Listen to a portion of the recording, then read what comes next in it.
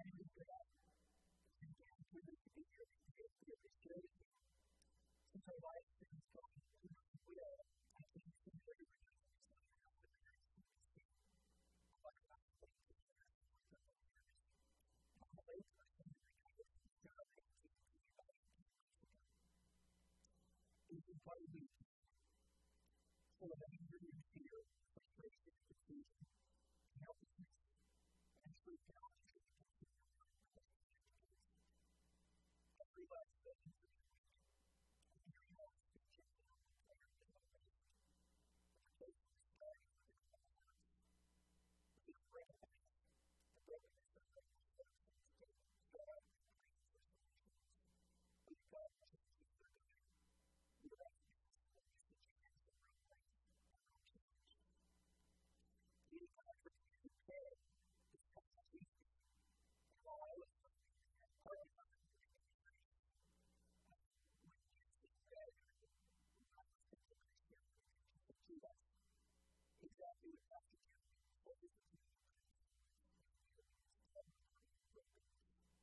Jeremy focuses on.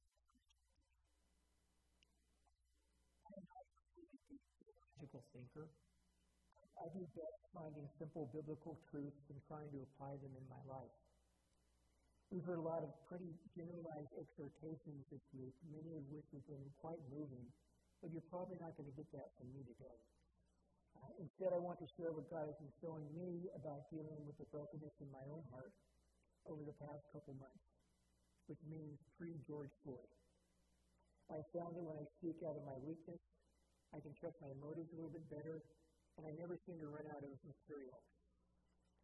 In this instance, I sincerely believe that the work God has been doing in my broken heart is something that maybe you may be able to relate to in this time of our nation's history. There's also something concrete for us to consider and act upon when the breadth and the depth of the bigotry in our own country is so overwhelming, and we do not have a clue as to what I can do to help. This is just the first step. God only knows where He may take us from here. The gospel is the only answer to where we currently stand. The love of Jesus and the equality of all men and women before God provide us with the power, the model, and the hope for a better future.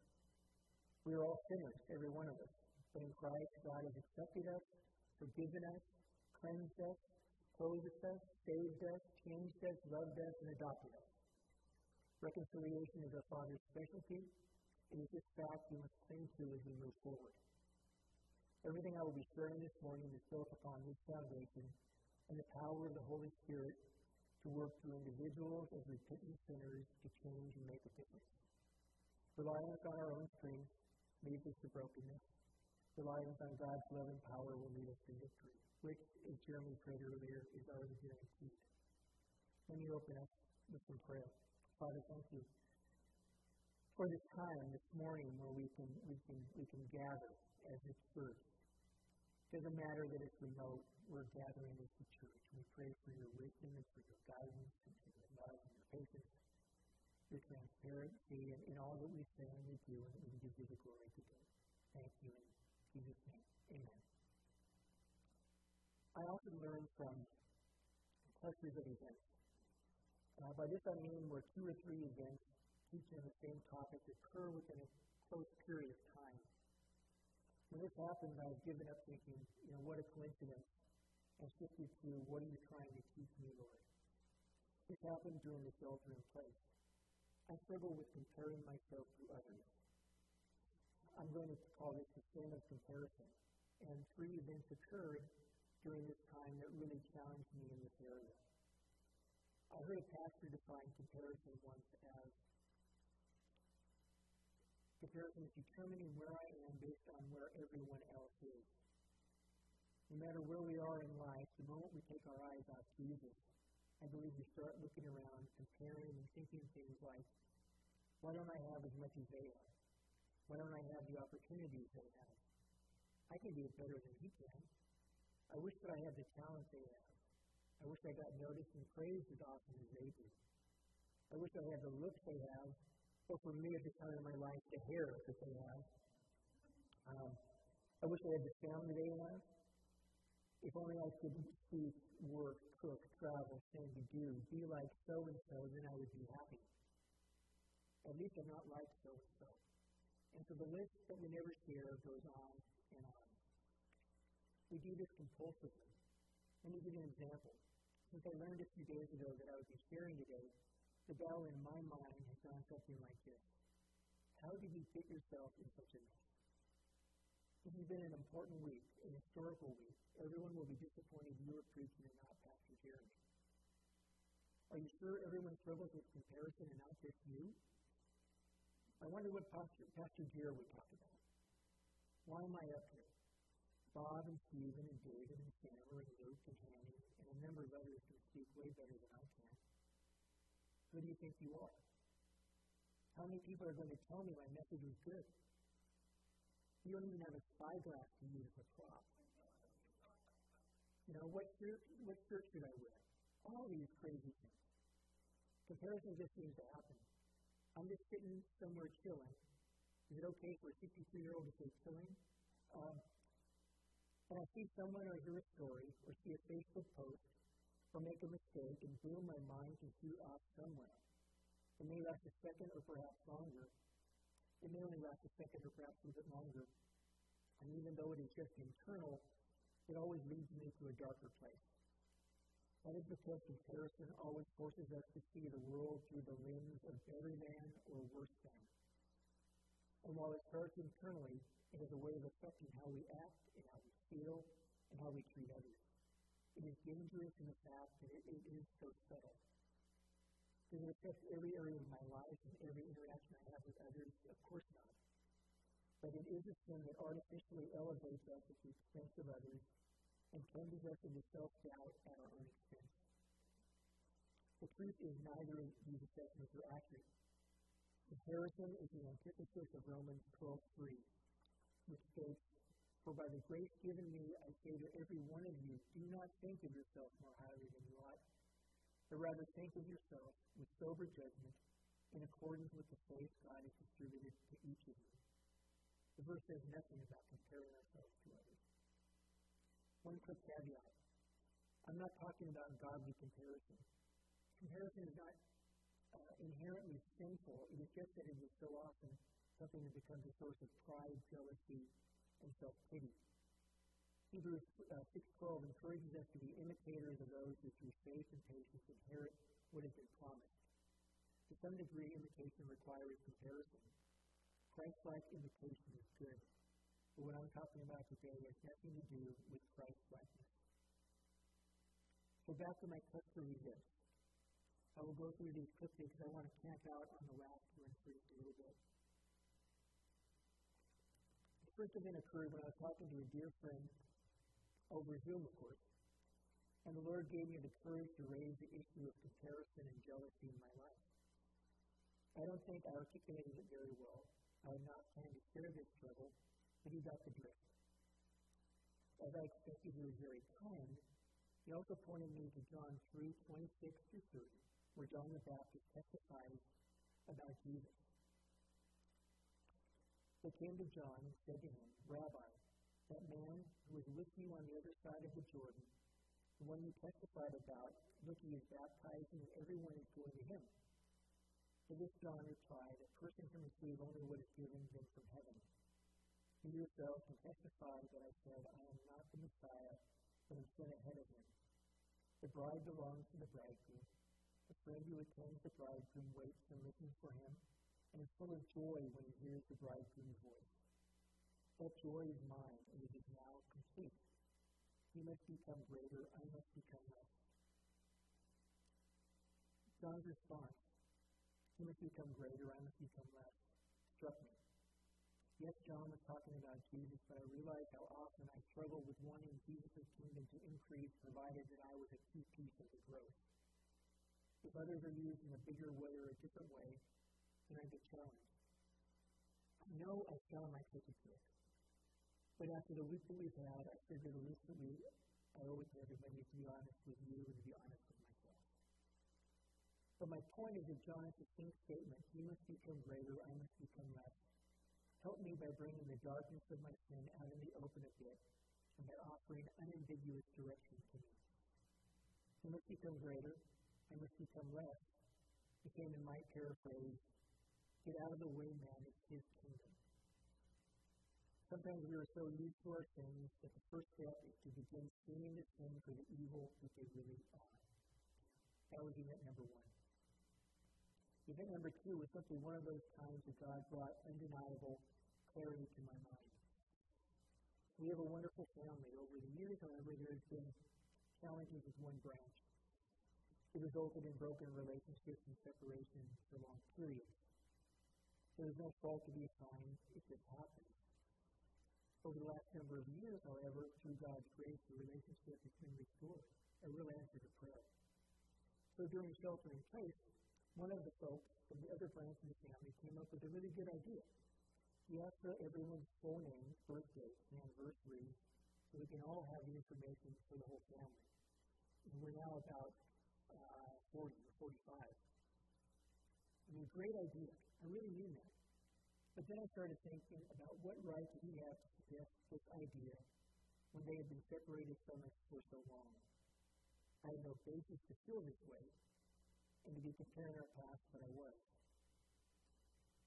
Then the Lord allowed me to see that I was acting just like the older brother in the parable of the prodigal son. The older brother in Luke 15 could not celebrate the return of his younger brother and started to question his father and compare what the father was doing for the younger son who had left versus what the father had done for the older brother who had stayed home. I was judging and comparing and holding on to the past and not letting my family change just like the older brother. This realization really shook me and added dramatically to my growing realization of the darkness emanating from this sin of comparison in my life. What I felt at this moment is perfectly summed up in a quote by Tikel Crow. You read it. We are plagued by comparison. We compare our bodies, our jobs, our families, our skills, our stuff, our intellects, and an ever-increasing desire for complete satisfaction. We want to be attractive, successful, and happy, so we measure ourselves against the people around us. But instead of resulting in contentment, our comparison delivers compulsive jealousy, pride, and shame. We envy those who are better than us, and we look down on those who are worse than us. And once we've started comparing ourselves, we slide into a bitterly insatiable cycle. The more we compare ourselves, the more we need to compare ourselves. It's an addiction. We're on a quest for acceptance and joy, but are paralyzed by the pressure to look, do, and be better than the people around us. Because of this, we are distracted from our purpose, mission, and need to pursue holiness. That is why comparison is so deadly. I am certain that I would not be sharing what I'm about to say were not for the fact that I'm sharing at this point in time. I believe that far too often our comparisons extend to a person's race and the color of their skin. If we are willing to accept the Tikel's premise that we compare our bodies, our jobs, our families, our skills, our stuff, and our intellects, then it is disingenuous to argue that a person's race and the color of their skin do not also fall into the mix. This is part of the brokenness that we all face and must confront as healing is to begin. Praying for the other guy before we pray for ourselves is denial. And this is why I feel that talking about all aspects of the sin of comparison is relevant this Sunday. I know that I need to deal with this precise issue and pray before you for God's forgiveness and help in continuing to overcome the grip of comparison in my life, including the role that race and skin color have in my comparison. That was event number 2. Event number 3 was when I read a story by Frank Bourne. Mr. Bourne was an English pastor, writer, and theologian who ministered mostly in Australia and New Zealand. He died in 1959 and was one of Ravi Zacharias' favorite authors. The story focused on Jesus' restoration of Peter in John 21:15-22.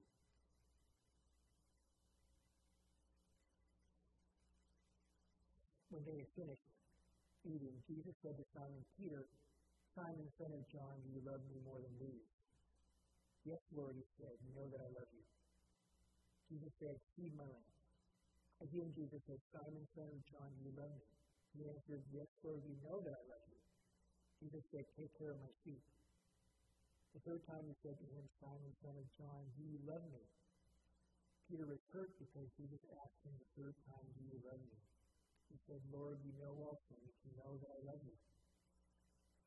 Jesus said, "Feed my sheep." Very truly, I tell you, when you were younger, you dressed yourself and went where you wanted. But when you are old, you will stretch out your hands, and someone else will dress you and lead you where you do not want to go. Jesus said, this is to indicate the kind of death by which Peter would glorify God. And he said to him, "Follow me." Peter turned and saw that the disciple whom Jesus loved was following him. This was the one who had leaned back against Jesus at the supper and said, "Lord, who is going to betray you?" When Peter saw him, he asked, "Lord, what about him?" Jesus answered, "If I want him to remain alive until I return, what is that to you? You must follow me." I mean, what a story. It was the most momentous and memorable day of Peter's career. It was a day on which his great wrong was going to be put right.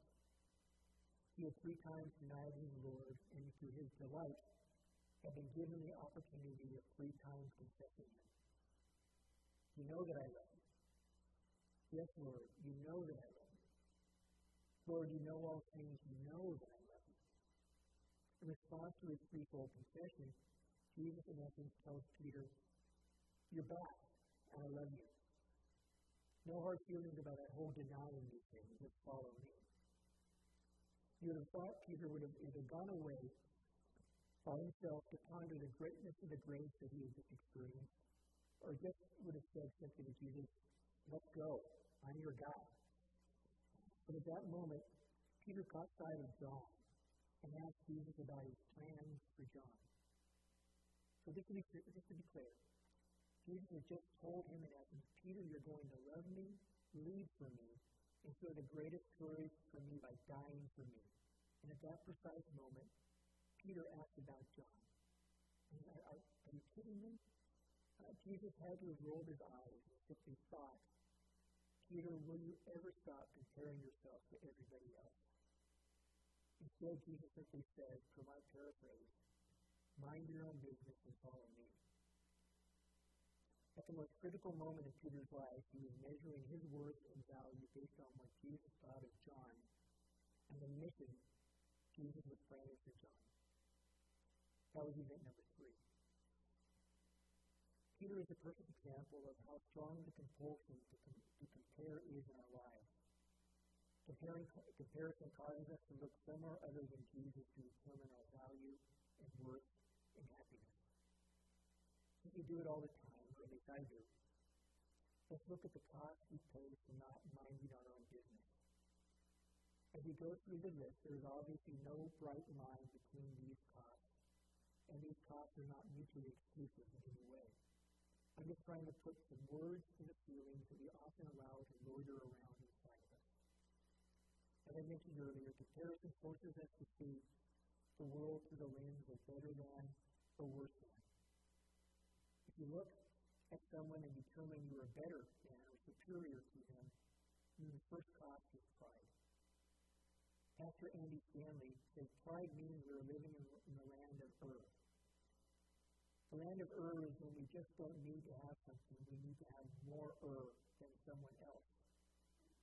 I'm good as long as I am thinner than you, richer than you, happier than you, better than you, smarter than you, prettier than you, healthier than you, and yet holier than you. This process dehumanizes and diminishes the other person. Do you think any of this has been going on over the past 10 days? Luke tells us the story of a Pharisee, a religious guy, who went to the temple and prayed. "God, thank you that I am not like other men, robbers, evildoers, adulterers, or even like this tax collector." The Pharisee determined that as long as he was better than the others, and he thought that made him worthy and respectable in God's eyes, Jesus rejected the idea by saying it was the tax collector praying a humble prayer of repentance that went home justified. Jesus said, For everyone who exalts himself will be humbled, and he who humbles himself will be exalted.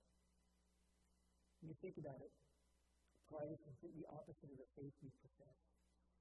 Pride only wants glory for the self and sees others in comparison as threats to that glory. I heard this question asked once. If I did nothing to deserve my salvation, if I was dead, lost, on my way to hell, if I was completely unworthy, contributing nothing to my salvation except sin, and yet Jesus stepped in and saved me, how can I boast in anything other than Jesus Christ and Jesus Christ alone? Pretty good question, huh? The truth is that unless we ruthlessly pursue humility by keeping our eyes on Jesus, pride will always hijack comparison and sidetrack us, just as Peter was sidetracked in John 21. One last thing about pride. Since it is based on being better than someone, it is fleeting, constantly requiring that we reevaluate our comparison and to ensure that we are still better and still better. It's exhausting. Another cost of comparison is that it leads to jealousy or resentment. I've heard the argument that Peter may have resented John a little bit. The rationale is really tongue-in-cheek, but it kind of feels right. First, John spoke in the third person, right? The disciple that Jesus loved. I mean, anyone who speaks in the third person is a little annoying. I think we can all agree on that. Second, John made a big deal about the race between he and Peter to the empty tomb, making it clear that John won. And thirdly, John kind of portrays Peter as a goof. So let me just say that if I were Peter, okay, I might feel a little resentment towards John. Jealousy says that I wish I had it. Resentment says I wish they didn't have it. Comparison leads us to resent or sometimes struggle with God's goodness in the life of the other person, while at the same time ignoring or minimizing His blessings in our life. This doesn't mean that we actually say these words to ourselves, but it means that when the other person's name is mentioned, we might recoil a bit. Or it means that we have to take a deep breath before interacting with the person. Or if we have a chance to avoid the person, we do. We have a plaque in our kitchen that says, happiness is wanting what you have. In Jesus, we have everything we need, and yet we think we get preoccupied with what others have or preoccupied with what we think others have. A little crazy, but it happens. Happens all the time. At least to me. Another cause of comparison is insecurity. Insecurity arises because we are trying to find an external win to satisfy an internal desire. Peter needed to know what he was worth compared to John. Peter's joy from being restored by Jesus lasted about 3 seconds. And then he saw John and his insecurity was back. I mean, that's kind of sad when you think about it, right? 3 seconds on the most momentous day of his career. Constant affirmation is required. And since we can never have constant affirmation outside of the love of Jesus Christ, insecurity is constant and peace is fleeting. Jesus tells us to mind our own business and follow Him. He knows that we never win when we compare our inner self with someone's outer life. Or said in a slightly different way, you never win when you compare your real life with someone else's social media life. The last cost of comparison I want to mention is that it is exhausting. I mentioned that just in connection with pride. But the best example I have of this is our dog, Tina. When I take her for a walk or for a run in the mountains or any place where she can be off-leash, she comes back really tired. This is not the result of the route that we would take, but from zigzagging from one side of the road or trail to the other side. And tending to everything that does not really concern her. Every side trail, every bird, every lizard, every sound, every puff of wind, every fresh new scent, she's off. The truth is that Tina never minds her own business. Left unchecked, comparison is that way as well. We zigzag all over the place, going to places we need not go. Jesus walks in a straight path according to Proverbs 3:6 and Mark 1:3. So if we simply mind our own business and follow him, we will be a lot less weary at the end of the day. We've gone over some of the costs of comparison. Now let's look at some cures. I recognize that getting a cure from someone who has already admitted that he struggles with comparison may feel a little hollow, but I ask you to go with me on this, knowing that I'm a work in progress. The wonderful news for me is that I can report much improvement in this area in the recent past. I'm not perfect by any means, but much, much better. First, we need to recognize the role comparison plays in our lives, decide that it is wrong, call it a sin, and confess our brokenness to God. Prayer is always central to this, and everything that I'm talking about. Comparison is subtle because it starts inside us where no one can see. It kind of seems like a victimless crime, yet it is anything but victimless. We pay a terrible price for yielding to this temptation, and eventually so do those around us. As I shared, it took 3 events to get me to begin to frame comparison on a serious basis, rather than just accepting it as part of my life. It does not need to be this way, and Jesus does not want it to be this way. Jesus rebuked Peter pretty good, and I believe that same rebuke applies to us. He wants us to mind our own business and follow him. Second, and I don't want to be simplistic, but let's just stop. Jesus telling Peter to mind your own business is the same kind of no-nonsense directive. Sometimes we must decide not to ponder it or justify it or excuse it or ignore it. We just have to make up our mind to stop. I can't tell you how many times over the last couple of months I've said to myself, mind your own business and follow Jesus, and it really helps. I've been praying that the Lord would open my eyes when I start to compare so that I can take just that step. Mind your own business, Brad, and follow Jesus. Third, obviously it is hard to replace a habit, or to stop a habit without replacing it with something else. Jesus recognized this when he told Peter to follow me. And it's helpful to realize that amongst Jesus' first words to his disciples in John 1:43 were follow me. And his last words to the disciples in John 21 were follow me. To follow Jesus daily and become more like him is the universal call of every Christian. To follow Jesus is to keep our eyes on Jesus at all times. Hebrews 12:1-2 is one of my favorite verses, or 2 verses. Therefore, since we are surrounded by such a great cloud of witnesses, let us throw off everything that hinders and the sin that so easily entangles. And let us run with perseverance the race marked out for us, fixing our eyes on Jesus, the pioneer and perfecter of faith. For the joy set before him, he endured the cross, scorning its shame, and sat down at the right hand of the throne of God. We need to keep our eyes fixed on Jesus and run the race marked out for us with the gifts and skills that God has given to us. We are not to run someone else's race, or said another way, we need to stay in our own lane. If we take our eyes off Jesus, we're going to veer out of our lane, cause havoc all around us, and not finish the race that God set out for us to run. C.S. Lewis describes following Jesus in this way. There must be a real giving up of the self. You must throw it away blindly, so to speak. The principle runs through all life from top to bottom. Give up yourself and you will find your real self. Lose your life and you will save it. Submit to death. Death of your ambitions and favorite wishes every day. And death of your whole body in the end. Submit with every fiber of your being and you will find eternal life. Keep back nothing. Nothing that you have not given away will ever really be yours.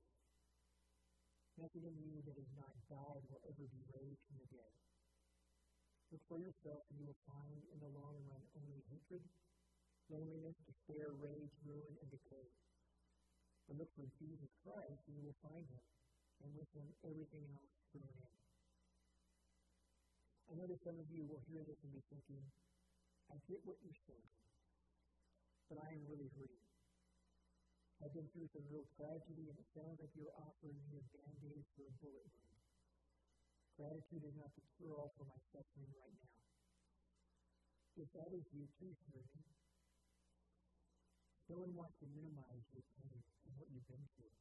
We want to walk through the dark valley with you and follow you and Jesus into the light. Part of Jesus being enough is to rely on those around you to help you, to weep with you, and to love you. Jesus knows what it means to suffer. Jesus' voice is simply saying, as he did in Matthew 11, "Come to me, all you who are weary and burdened, and I will give you rest.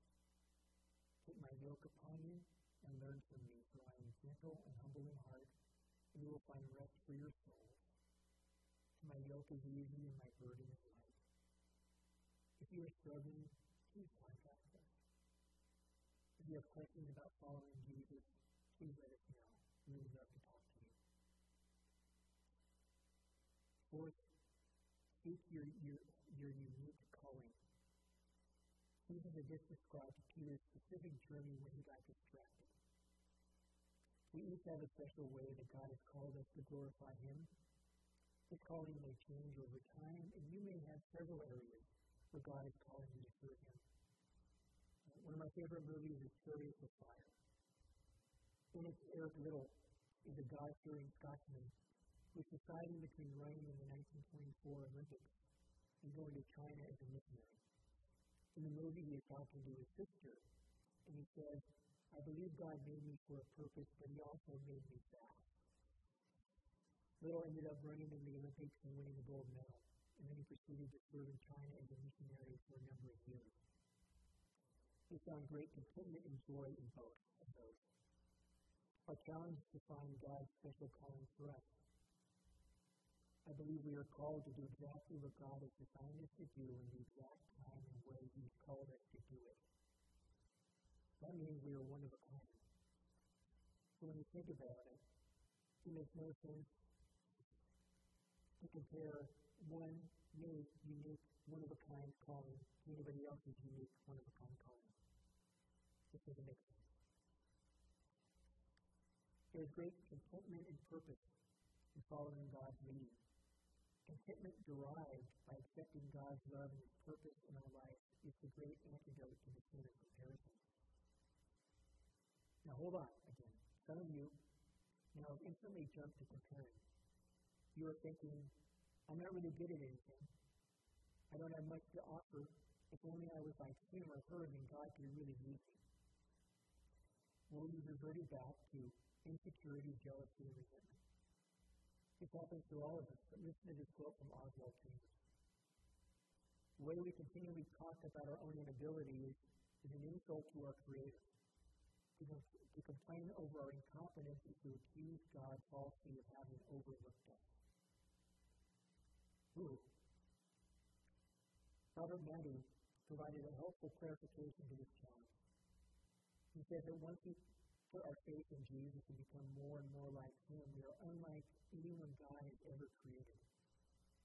You're not just a teacher, you're God's representative in the classroom of what it looks like when Jesus teaches the Pythagorean theorem. That's why I wasn't a math major. You're not just a student, you're God's representative at your elementary school, middle school, high school, or university, so they can see what Jesus looks like when He studies hard and shows up to class on time. You're not just a nurse, you're God's representative in the medical field, or what it looks like when Jesus cares for someone who is hurting. You're not just a barista. You're God's representative at Starbucks, so the coffee world can know what it looks like when Jesus serves a grand triple caramel macchiato, light whipped with almond milk. You're not just a stay-at-home mom. You're God's representative in your home, so your kids can see how Jesus will never stop loving them, be patient with them, will always be faithful to them, will never give up on them, and will always be there for band-aids on scraped knees and wipe away tears.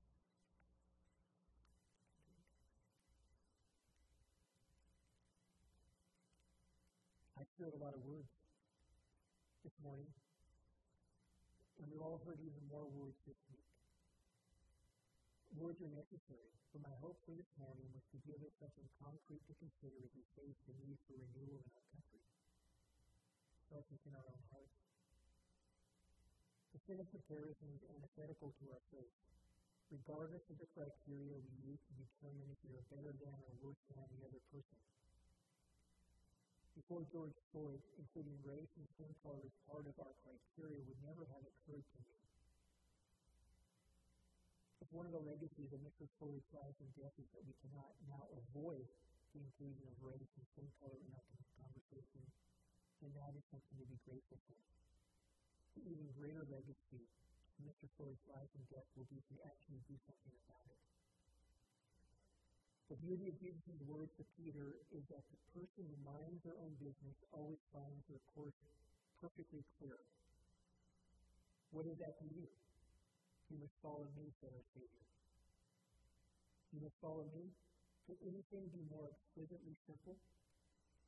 Could any direction be more delightfully explicit? When life becomes a direct relationship between Jesus and me, it is wonderful how plain my path appears. Let me close in prayer. Father, we are humbled by you. We are humbled by your majesty. We are humbled by your love, your concern, and your compassion. Father, we need you. Our county needs you. Our country needs you. Our world needs you. And once again, the love and the concern that you show to all of us. Father, thank you for this day. Thank you that we have the ability to meet together and share you good news. Help us to walk in that in everything that we do and that we say as we move forward. We thank you.